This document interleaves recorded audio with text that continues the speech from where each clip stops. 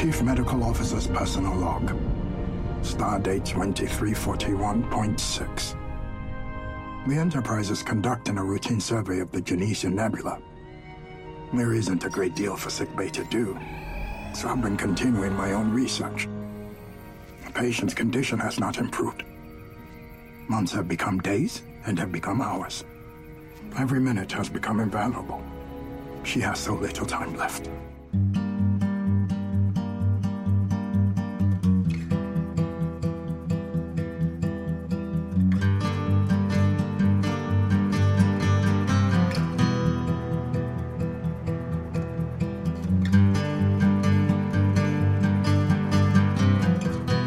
Welcome to Strange New Takes.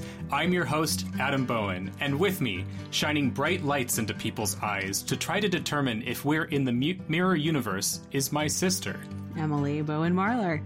Welcome to Strange New Takes. Today we are covering the 8th episode of Strange New Worlds, The Elysian Kingdom. Thank you for reading the title card and not the notes, which is still talking about the previous episode there, Emily. I usually change it. I totally forgot. I was too busy talking about current events.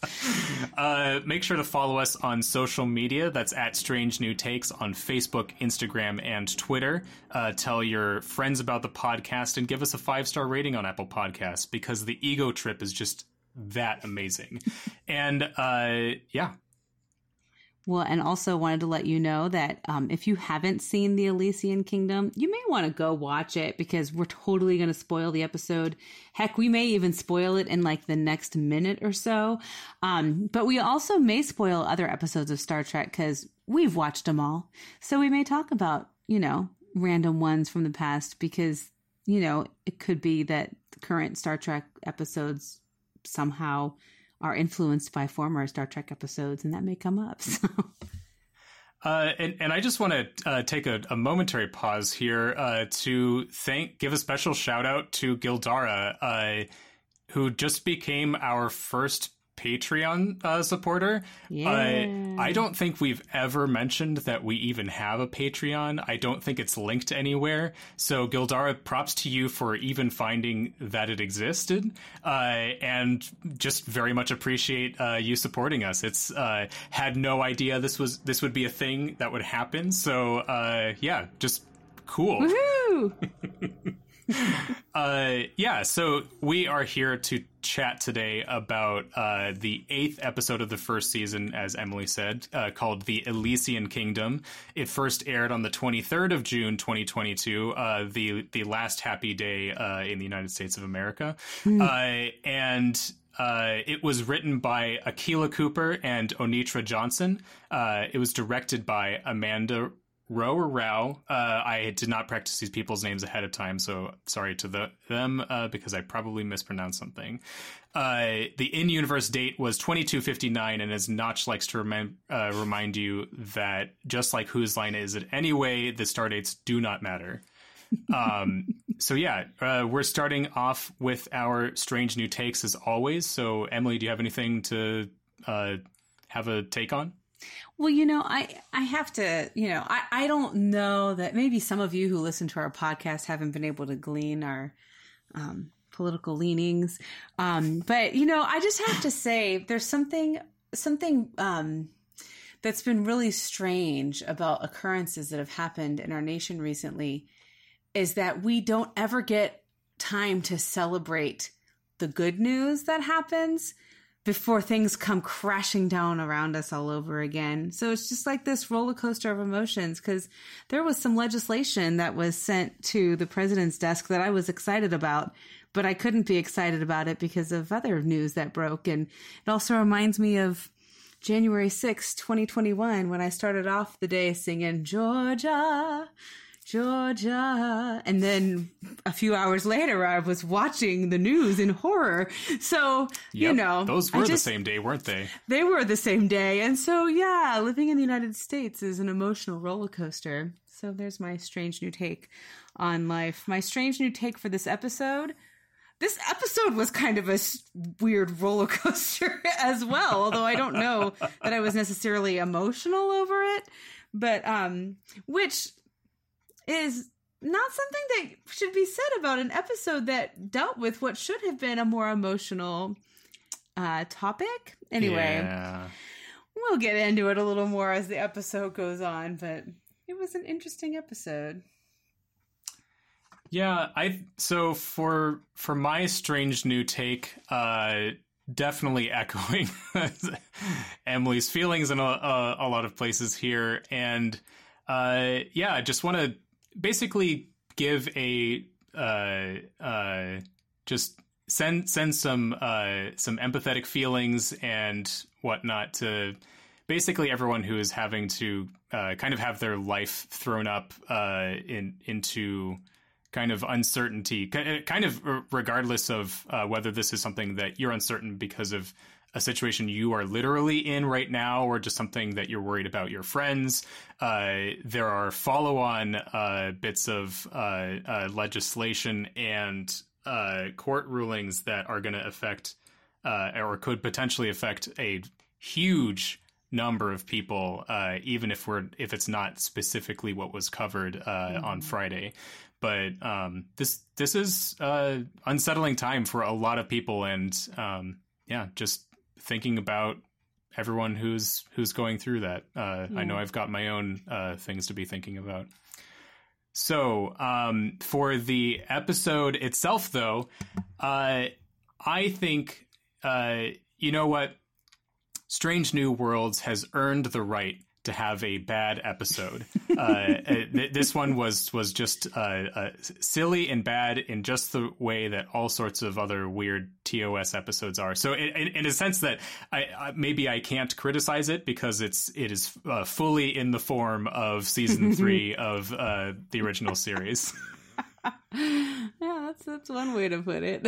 Although I will say it didn't enrage me as some of the episodes in season 3 of the original series. I didn't feel rage. That was one emotion I did not feel while I was watching this episode. Mbenga did not walk into, was that the cargo bay or the shuttle bay or wherever it was that Queen Nev was? It was the cargo bay. I was confused about that too, but I think it was the cargo bay. There was no mention that like women weren't allowed to be rulers, and that's why he needed to oppose her or anything like that. So at least there's that. Thank you for not being written in the 60s. Yes. So the episode summary for today is short and sweet from Memory Alpha. It's the USS Enterprise becomes stuck in a nebula that is home to an alien consciousness that traps the crew in a fairy tale. And that's exactly what happens in the episode. This is not one where we have to pull any punches about like hiding what it is that's going on. That's what's going on, and it went how you would imagine it did. Even if you're for some reason listening and you haven't watched the episode, that's what happened. Yep, exactly. It was not a complicated story at all. So I guess we started off right away by seeing Mbenga and his daughter kind of getting into I guess essentially where the Enterprise is in a nebula, and Mbenga is a little bit bored, and so therefore has been working on trying to cure his daughter. I guess were you expecting anything along the lines of how that the arc of curing Rukia was going to go? No, I mean, what the hell happened 2 episodes ago, 2 or 3 episodes ago, when the doctor from Majala, gave him information about, he said, I can't give you a cure, but I could share with you, let me take a look at the file. I could probably share with you some things that can get you along the way. Did they just forget that happened? Like... I just, I mean, I understand that these are more episodic, but they're not that episodic. I mean, they still do somewhat, although I guess no one did reference that there was a child sacrificed on that planet, last week. Yeah. But still. But they even had Elder Gamal in the previously on Star Trek for today, I'm pretty sure. So so it was it did not make sense. Like, I don't feel like, I don't know. And then he did that thing with where where he was mixing stuff together and then like drugged him. I thought he drugged himself, and that's what I thought, he was hallucinating. Yeah, and I think maybe that was sort of, well, I think it's possible that did have some sort of effect. We initially assume that is because he is he might be hallucinating because of the drug. I'm wondering if the QND3 or whatever it is that he accidentally spiked himself with, if that prevented prevented Deborah from taking over his mind.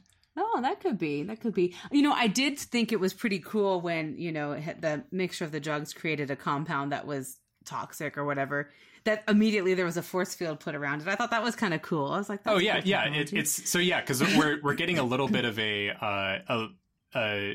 I mean, you see the science happening in the way that it does in like the original series. I'm pretty sure we see Bones pull out like vials and jars and things like that back then too, even if that feels very bizarre to someone who grew up watching like Next Generation and Voyager and whatnot. Usually it's just I push on the magic box goes beep boop boop, and then at the climactic point of the episode it spits out the thing. Although we do have that episode where Beverly Crusher has those little round things that have some sort of fungus or moss or something growing in them, and that's how they're able to tell that they're caught in a loop, because there's been more growth in those things. That anyway, so that's one episode that I remember where it seems like old school kind of science that's happening, also known as laboratory, old probably. School laboratory experiments. It's not just shouting science. Yeah, exactly.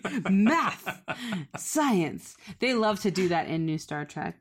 They really do. I don't know if Dr. Bashir ever had to shout science or anything. Yeah, like that. I was saying this earlier, but I mean, clearly, new iterations of Star Trek are responding to the major attack that science and math are under right now in our society, and I don't think science felt like it was quite so under attack in the 90s. So yeah, Bashir didn't have to go, science is great, or. Yeah. Yeah. I mean, as we talked about in previous episodes, like a lot of things were different in the 90s in terms of how Trek was able to, even the situation, like we talked about the episode where they went to the year 2024 for the Bell riots, how it's interesting that it, like 90s Trek, it kind of like didn't occur to them to have as much of a storyline focusing on like Bashir, being Middle Eastern in LA and whatnot. Right. San Francisco. San Francisco. But it's like that would absolutely be one of the topics if it was kind of like an Enterprise type episode or something even now. Right. That's true. Although they still did have the commentary that the two non-white looking characters were the ones that ended up in the Sanctuary District. But in terms of the beautiful white woman didn't. But yeah, it was much more subtle in the way that the episode handled it. Right, it would have been much more overt had it been written 10 years later. Yeah, for sure. But yeah, so this episode, I guess since we're talking about Deep Space Nine, I'll point out I saw that I can't claim to have seen this myself in the screen cap, but I saw on Reddit that. If you pause on the image of him opening up the book, The Elysian Kingdom, you'll see that it's written by Benny Russell. Nice. So it is real. He did create it. So nice. Yeah. So I want to see. We should see that episode again. I don't think we've covered that in our as one of our episodes yet. I don't think we have. Yeah. So.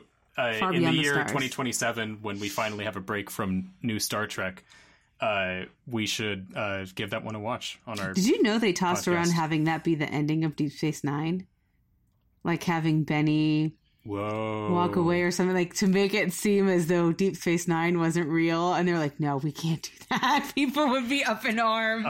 They're like, "Okay, no, let's save that for another Enterprise." series. Exactly. That's a good one. Everyone always loves it when the whole series turns out to have been a dream. Right. Yeah, that's a really smart way to do it.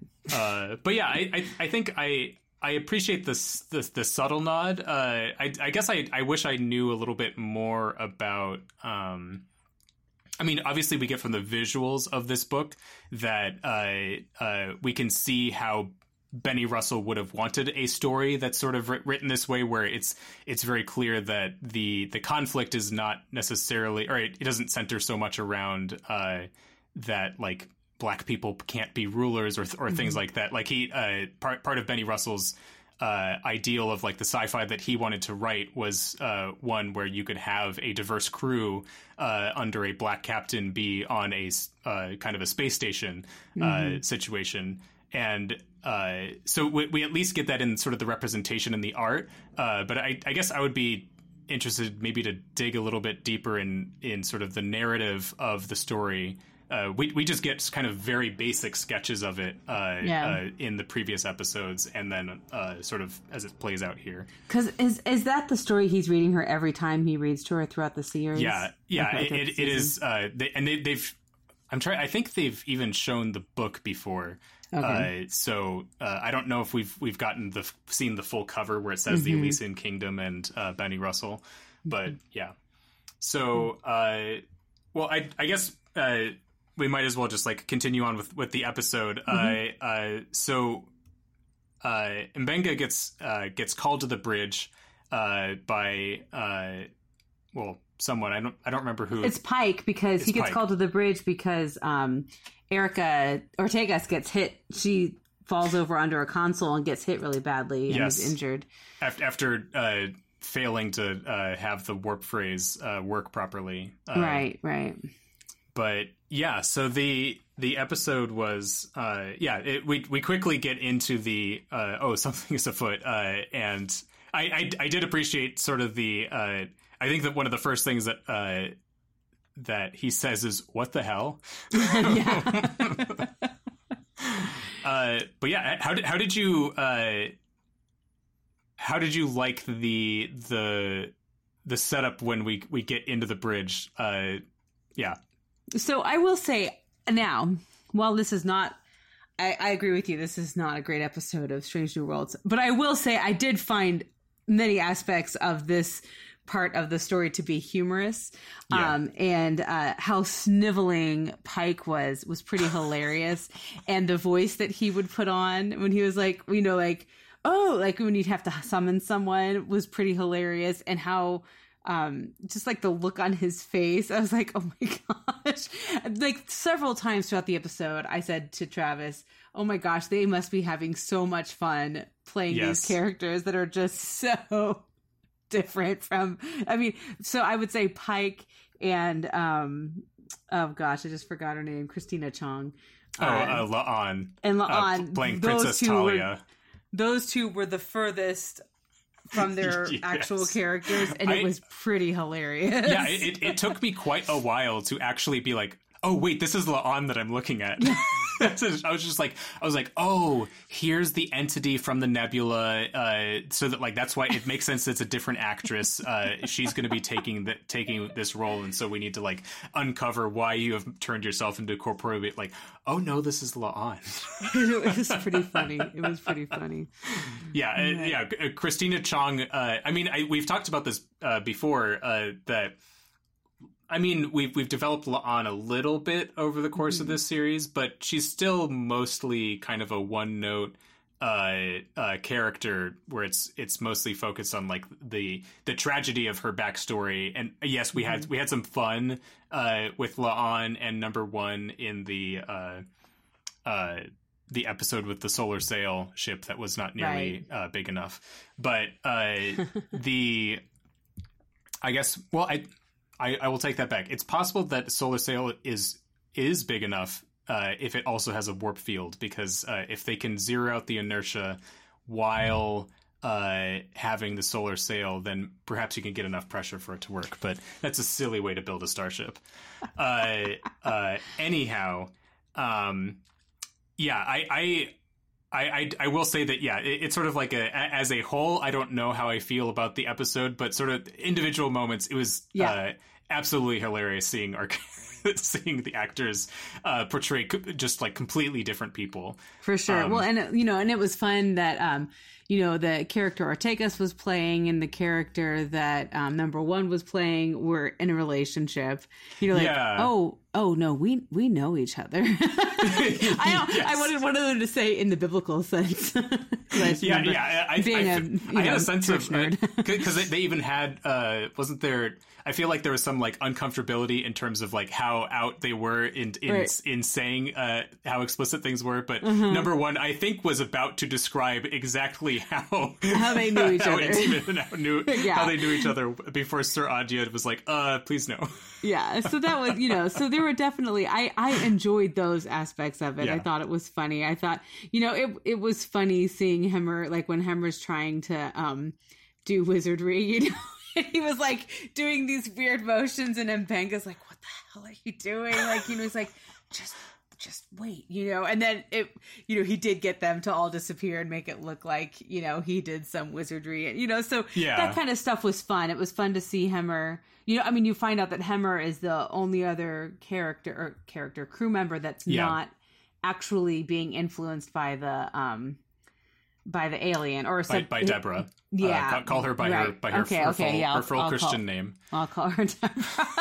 But it's clear that Hemmer's not being his consciousness is not being controlled by Deborah. But yeah, so it was just fun to see that, and so I enjoyed those aspects of it. Was it like a stunning episode as far, like I want to go back and watch it all the time because those parts were funny? No, maybe if I need a laugh, I can, and then I'll stop it at about 10 to 15 minutes before the episode ends and we'll be good. But so not that I'm jumping ahead. I just kind of thought, this first half we can talk about all the characterizations and stuff, and then we can tackle that ending in the second half of our episode. Stay tuned. We have some thoughts. We have some thoughts. We have not discussed our thoughts yet. We just kind of gleaned that we might agree, but we'll find out. We may not. Hey, you may want to stay tuned because it may turn into a knockdown drag out because maybe we don't agree, but not that we've ever had a knockdown drag out in our entire lives. Probably not. Anyway, we weren't the fighting siblings. No. But I'm trying to think if there was another thing I was thinking with the, I don't know. Anyway, I appreciated the Nurse Chapel's response to Princess Talia as well. It was interesting. Like we're keeping sickbay as sort of like it's now like the apothecary type thing. Mm-hmm. Although it seems clear to me that in this version of the universe, Nurse Chapel is just there to screw you out of your money or something like that. Sort of the like, oh, I have detected that you have a deep depression that I need to cure you of, or things like that. And but I loved that she latched onto this this concept of dopamine. It was like, does she have high levels of dopamine too? Yes. But I guess one of the things that's most important to me is what are your theories about the dog? We have the moment where he scans the dog and he's looking off to the left to see what the results of that scan are. Was that dog real, or was he looking at scans showing him that there is no dog there? I think that somehow we're going to discover that La'an actually has a dog, and there's a soft side to La'an, and the dog helps her massage out her head at the end of the day, because she's got to have a raging headache from having her hair so tightly pulled back. And so the dog kind of... the tightest French braid possible. Oh and so I think maybe we find out that the reason she doesn't just totally explode everywhere is because she has this sweet, cute little Runa dog that she goes up to every day in her quarters. Yeah, which is Christina Chong's actual dog, also named Runa, but named Runa Ewok, possibly for obvious reasons. Oh my gosh, she has to have put an Ewok costume on that dog. I mean, has to. I guarantee it. I don't know if Christina Chong has an Instagram, but I feel like there's a reasonable chance that if she does, that dog has appeared in Ewok costume on that channel. And if goodness. not, Christina Chong, I encourage you to do so this Halloween. She's totally listening to this podcast. Yeah, one of our for sure one of our listeners. Yes. Maybe we'll be our second Patreon supporter. So we can start getting that Rod Roddenberry money. Right.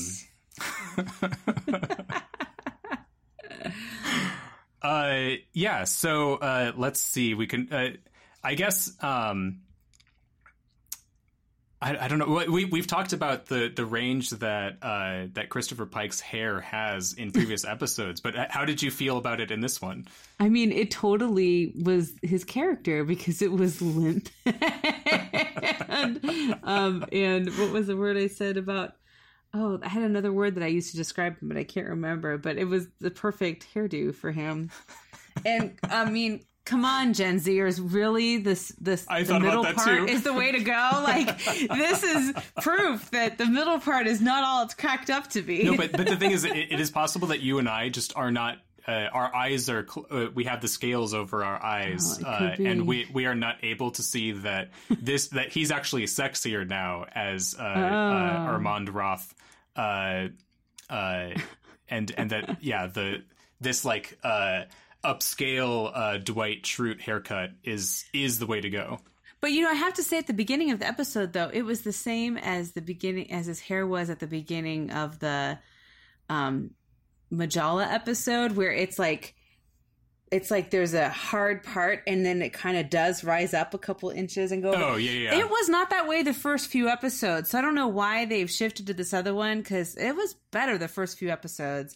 I did like his hair when he was being beat up. That was good hair. Oh, yeah. It goes down a little bit now. Yeah, that was okay. But this like someone poured a bucket of water on his head and it was just not a good look. I mean, I guess so. Even if these episodes aren't my favorite, maybe I can look forward to a different Pike haircut every time we have a silly episode. There you go. So I wonder what other kind of directions this hair can go in. I like, we could do like a mohawk or something like that. Yeah. Maybe we could like pull it all straight down and just have it go down the center of his forehead, or I don't even know what other crazy things we should try. Apparently in real life his hair goes in all directions, and he says his daughter has inherited this, and if you see pictures of his baby daughter, you will see this is true. Her hair is like everywhere. It's hilarious. And his wife commented on it too, on a Father's Day post that she made. She talked about how clearly you have inherited your daddy's hair. It's pretty funny. I'm trying to think if there's anyone else that really stood. Spock looked cool with long hair, so I thought that was, Yeah. I will say that Uhura looked super cool as Queen Nev. Like that, they put a lot of effort into that dresser, that costume and whatnot. Well, and the costume designer said it was the most fun episode that she designed. That does not surprise me. Yeah. A lot of these designs were pretty cool. Mm-hmm. Like the Crimson Guard uniforms, like clearly had a whole lot of detail put into them as well. So. Yeah, that was cool to see. I was a little bit weirded out at one section where Zymera the Huntress maybe kills 3 people with arrows, but Mbenga doesn't seem to be concerned with it. So maybe these were clearly like knockout arrows and just through their shoulder in like a non-dangerous place. But those people, yeah. Yeah, that was strange. But sometimes we just need to let things go. So I think we'll let that one go. Let's see. Anything else you want to cover before we get into the break, and then we will start talking about the ending of this episode? I don't think so. I think I kind of hit all the things that I enjoyed about the episode. Oh. Yeah. We had a bit about the Wizard Pollux, Spock as the Wizard Pollux. I mean, great hair and like makeup change for Spock. but I mean, it's sort of a maybe one of the weaknesses of having like it's like our show is trying to portray like a kid's story, but is like a fake kid story that wasn't actually written by anybody. So it was Benny Russell. Well, yeah, okay, sorry. He created it in his reel. But a lot of these characters were just sort of like simplistic, probably by design. Mm-hmm. So we knew that Spock betrayed them, but there wasn't usually like an actual like here's how he betrayed them. It was just like Spock is now in the room saying, "I betrayed you." Right. And mustache twirling. Yeah. So. So with that, I think we will give this one, or we'll take a quick break and then join us to chat about the ending. Your friend. She wants you to go with her. Can you come too, Daddy? You know how in the story, King Gridley has the Mercury Stone? He wants to keep it. It protects him. Makes him happy. Until he learns that it has a soul.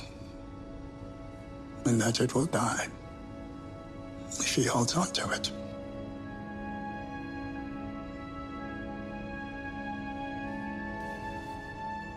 He has to let it go. Even though it means he won't be happy anymore.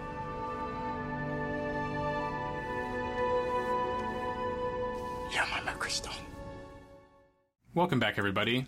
Not too much happened in that break there. As you can imagine, we were touching base about what we wanted to talk about later. One thing that I realized that I hadn't covered is the shout out to Boltzmann brains in this episode. Emily, are you familiar with these at all? I am not.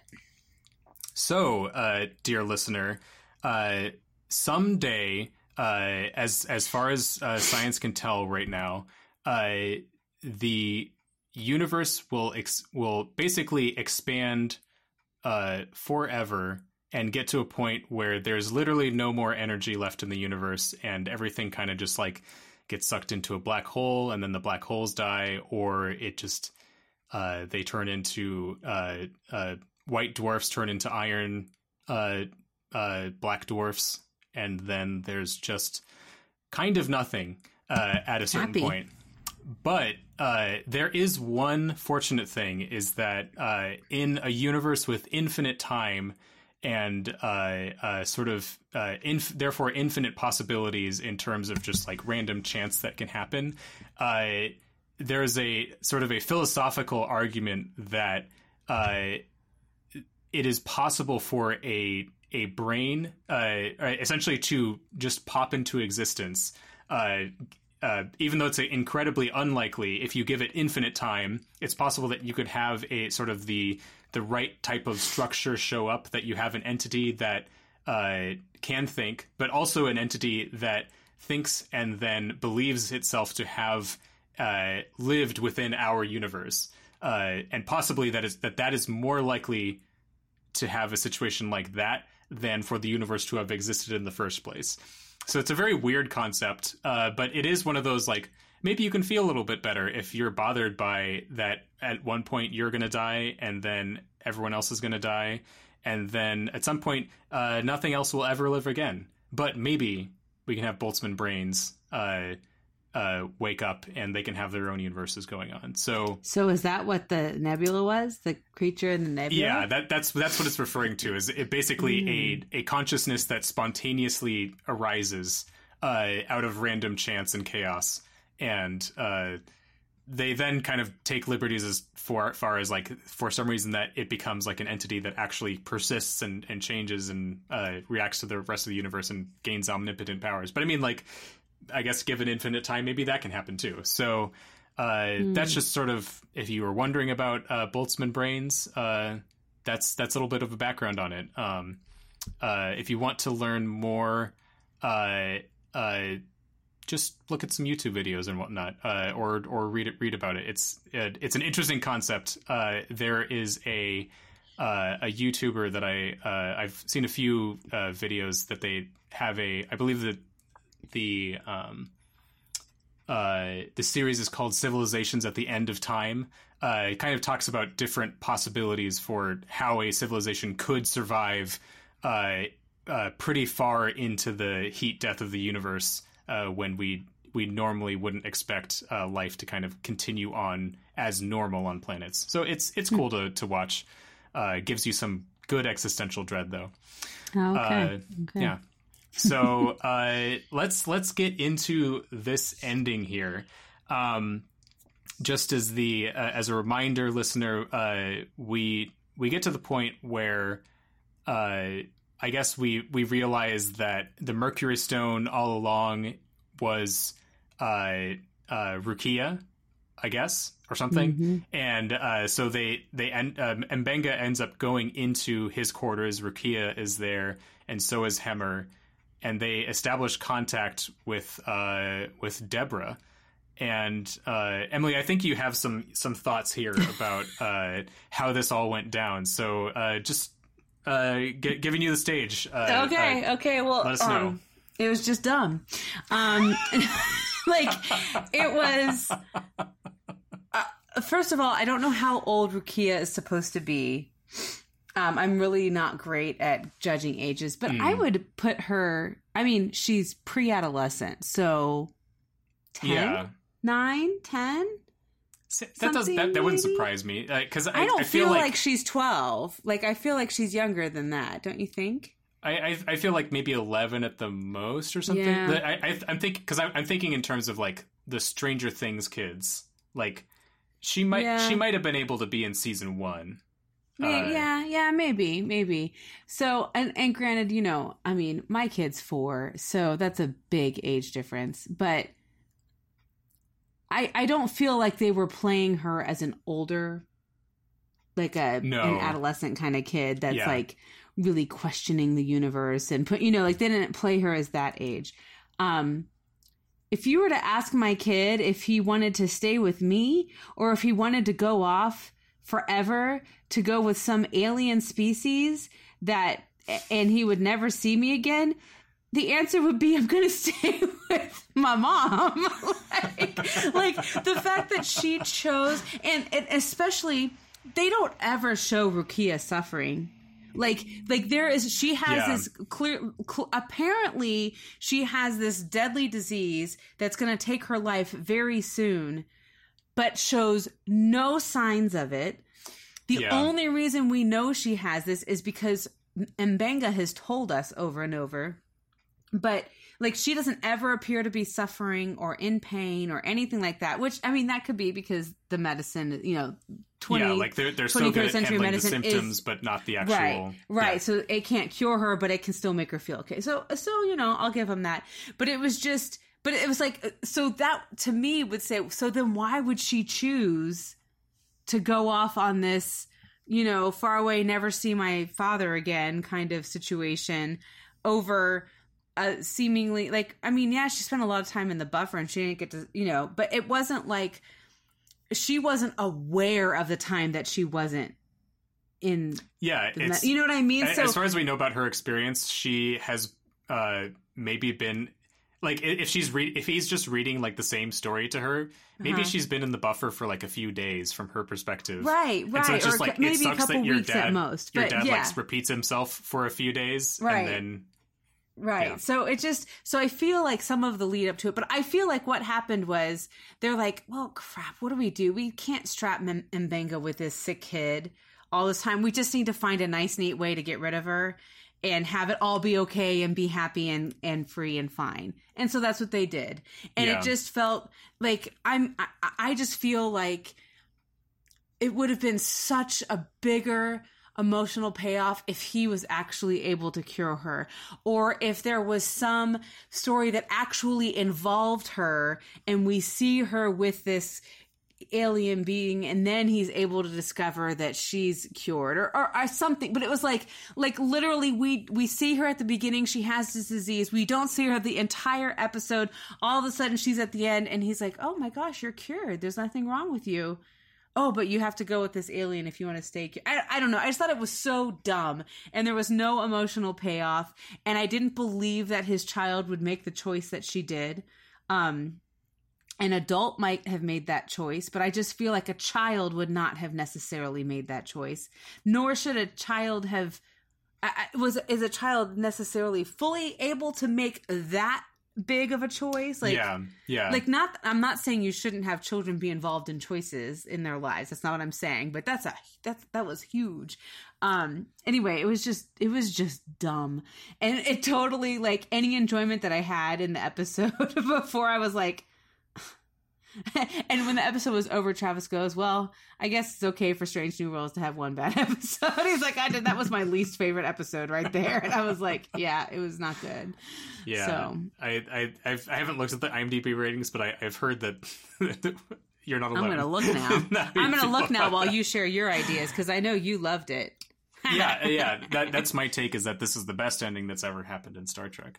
Well, really, so I think for me, what ends up being disappointing about this, the way that they ended this episode, is that I think we got pretty, like, I could see an alternative way of sticking with most of where this episode goes, but I think that we kind of cut off the emotional impact at the knees of what this episode could have had, because I mean, like, an obvious parallel for what M'Benga is going through is kind of anyone who is dealing with having a kid who has some sort of terminal illness, or even not necessarily terminal illness, but just like they're having to spend a lot of time in the hospital, and you're just dealing with the uncertainty of, like, how is this going to impact them throughout their life, or are they going to be able to come out of this? And I'm sure that that's especially hard if you find yourself like, as a physician with some sort of specialty that maybe does feel tangentially related, that you can start blaming yourself because maybe you could be someone who could do something about this, but often science does not cooperate in the timescales that would be necessary to be able to help somebody in that situation. And so it's kind of like what you said, Emily. It's a bit unsatisfying that we have that kind of obvious parallel, but we don't. I mean, I'm not one to sort of advocate for us just going for, like, trauma porn or whatever in everyone's families. But I think that, for instance, an episode. I mean, maybe I need to rewatch it and realize that I don't have this feeling about it anymore. But the episode where the Doctor and Voyager has has his own family. Yeah. And I think it's his daughter ends up hitting her head or something like that in an athletic competition, and she ends up dying. Like that is the kind of story that I'm looking for if we're wanting like a heavy hitting way of just showing that, like, Star Trek can represent those stories for people too. And like, they did that in one episode, whereas this is like the third or fourth episode that we've seen Rukia, and they weren't able to manage that. Yeah. And so I think some of this is I'm a bit disappointed that we're like getting close to those kinds of parallels, but we don't go all the way through. But I think that we still could have salvaged some of that with honestly, I'm most disappointed with this episode for bringing Rukia back as an adult. That's what they did it because they just wanted to get it all wrapped up and taken care of and have no lingering effects. Yeah, and maybe also make it that, like, if we want to have a random traveler character show up in season 3 or whatever, we can. But otherwise, this is done and we're good. But like for me, I feel like we still could have been close to the parallel of, like, having a sick child and, like, trying to deal with this as a parent with maybe just letting M'Benga kind of deal with that uncertainty of, like, what happened to his daughter, like, or like, was this death? Like, what was this something, or, like, is there a way for us to try to for instance, like, I mean, I've never, I don't personally know someone who has like been in this situation, but at least in my own experience, like, when you know somebody who has dealt with cancer for a long time, something that people who know them often will say is, like, there's some amount of relief that they'll express that their suffering is finally over, or things like that. And I feel like the episode could have gone at least close to something like that, with sort of the idea of like him saying goodbye to his daughter and kind of like releasing her into kind of the universe or something like that. And, or at the very least, just letting there be that uncertainty with like, did he make the right choice? Because the reality is like, you will never get to know in your own life if you made all the right choices. And there are some times where you do your best, and that's kind of it. You don't get to find out. And I wish that they would have allowed some uncertainty here I mean, obviously I don't want to see people suffer or whatnot, but it's one of those things where I think that there's value in portraying stories where people kind of try their best and they kind of don't get to know what happens. And then there's more that we can explore in terms of like how he's dealing with sort of the grief and uncertainty with all of that. And I feel like bringing her back 3 seconds later and saying like, you made the right choice, Dad. All good here. I am a famous science fiction writer with my friend Deborah is weird.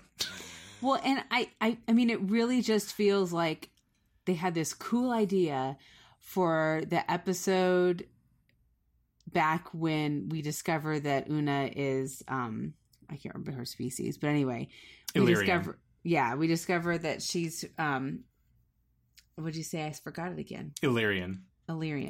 We find out that she's Illyrian, and then you find out that the reason it got through was because the medical transporter wasn't updated because M'Benga is holding his daughter in the buffer because she's sick and he doesn't want to get sick. So you find out this really deep thing about M'Benga, and that was kind of kind of a cool reveal. Like, well, that's it's interesting. But then they really had no desire to tease that out anymore. They liked that idea for that episode and then just wanted to figure out some way to get rid of it. And at first I thought they were going to find the way to get rid of it with the episode where they were on Majala because they were just going to get her cured, which I would have been okay with, quite frankly. I would have been okay if they had found the cure there. And there was even like some sense of like the first servant. I was starting wondering like, oh, he seems to know a lot of science. Like maybe he is going to go against the wishes of his people and like use his powers as first servant to cure her, and then or like authorize a one-off like that we're going to share because of this. Right. Yeah, I would have been okay with that, but then they didn't do that. But they kind of tease out that maybe some of the knowledge he gets from the dude, I can't remember his name, Elder Gamal, I believe. Yeah, Gamal is going to help. And then they do nothing with it. And then they're just like, you know what? We just want to tie this up because we want to do stuff with M'Benga, but we don't want him to be saddled with this sad, sick kid and uncertainty. So let's just have her be cured and go gallivanting with the alien, but have her come back so he doesn't even need to wonder. He doesn't need to feel anything about her being gone. Like, it just felt like they just wanted to tie it up with this bow and have it completely removed so it never needed to be dealt with again. That it never needed to be dealt with again. And because they just didn't want to strap him down with that story. And it's like, well, then why did you put that story with him to begin with? Because you know what? You were the creators of the show and he didn't have to have that backstory. So it's like you wrote yourself into a bind and then immediately regretted it and didn't do anything about it. Right. Like, I don't know. Yeah. It's just, I mean, we talked about this with some of the episodes in Picard season 2 where like, they end up doing a cool thing with some of the storylines that they that had been kind of floated around or whatnot, and so you can watch an episode and it makes like a previous one that you're maybe feeling iffy about feel better and you like it more. And honestly, I feel like I'm gonna not like those episodes quite as much because I know that it's just not going to go anywhere. Right, and I agree. And it's just I feel like Star Trek and science fiction in general, like. Some of the best writing and stories that come out of it are ones that are where it's clear, like it's not science fiction that you're watching. Like you're watching the real world, like stories that are relevant today. And we just like, we got a little bit close to things that are real world kind of things here, but we didn't really. And so that this just feels like it was just a weird fantasy episode that kind of doesn't go anywhere and doesn't end up with any of the relatable outcomes. Notch and I had mentioned like possible ways of resolving Mbenga and his daughter's storyline, where like, yeah, we're expecting her to get cured somehow, but maybe because this isn't a family ship, he can't live with her anymore. Maybe that means that Mbenga has to exit the show because he is going to go stay with his daughter on a space station where it's safer or something like that. Or that Mbenga has like family that she can stay with, and that it's sort of like now he's playing a father who's distant from his daughter, and it feels guilty about, like, there are more things that we could have explored in his character that would have been relatable to people, and instead we just like, well, she got sucked into a fantasy land and now we don't talk about her anymore. I just realized that this episode maybe did do a similar thing as Turnabout Intruder, because it just totally nullified stuff that happened before that we thought was enjoyable. And Turnabout Intruder did the same thing for me, because, you know, that declaration that women couldn't be captains, I was like, well, this show effing sucks. I hate Star Trek. The original series is the biggest pile of poop I've ever seen. All because of that episode. No, that's not quite the same as this. Yeah. But it does have that effect of where something that they did in this episode, it kind of undoes some of the cool things about previous episodes. Yeah. One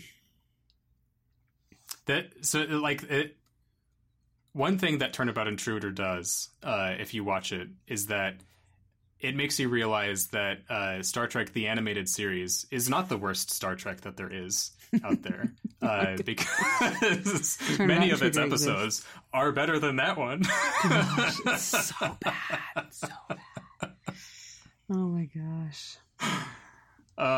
Cool. I think we've gotten our venting out of the way. So. Do you feel that way, Emily? Do you feel better? A weight has been lifted off of you?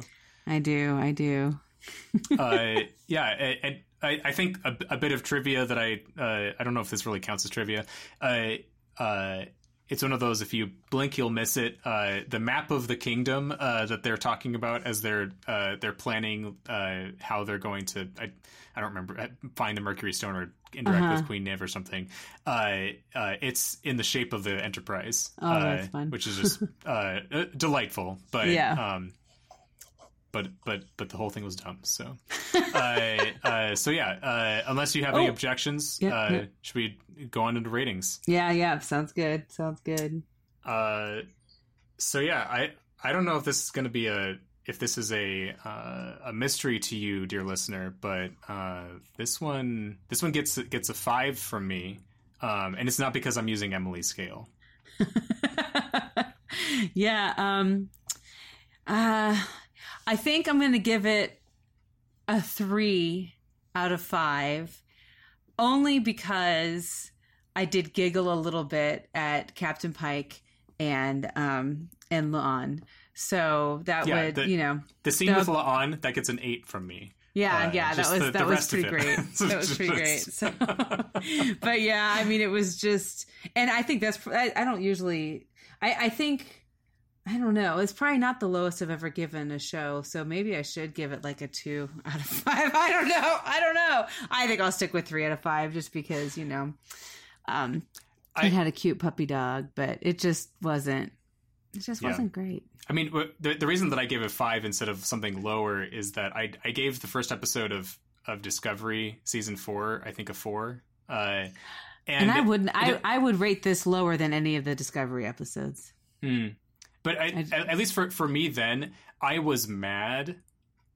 Although I guess I was mad about this episode too, with the ending. But I don't know. That was just a whole bunch of frustrating for several things. And this one is sort of more, I'm not mad, I'm just disappointed. Right. Well, and the thing is, I was enjoying myself watching the episode for the first 3 quarters of the episode. It was just the last quarter that I was like, ugh.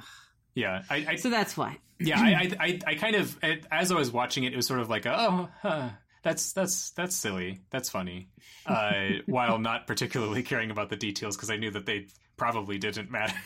Yeah, it was just like, what character would it be funny to see them in a different outfit?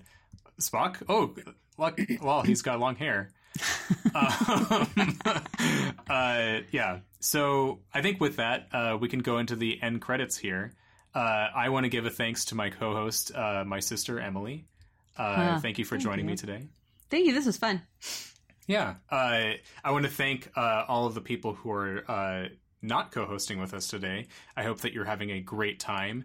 And the list of those people is Notch, Bill, Rudy, Max, and Dinah. Just hope that taking care of yourselves today. You probably have a wide variety of feelings, just like everybody else. So just hope that it's going okay today. I want to give a thanks to you, listeners, just because you're honestly great. And Gildara, I'll give you another shout out again. That's cool. Thanks for sponsoring us on Patreon. And I want to give a thanks to Jishnu Guha for our theme music. Fabulous getting to hear him strum away on the guitar every single episode, and also when I edit the past episodes together. I love getting to line it up there with our intros and outros. It's a fun little game. Especially like it when I say theme music and I'm able to make it start playing the theme music right there. Nice. It doesn't always fit. But yeah, and I want to give a special thanks to Deborah. Do you have any room in your fantasy realm for anyone else? We'd like to know. Thanks, everybody. Bye. Bye.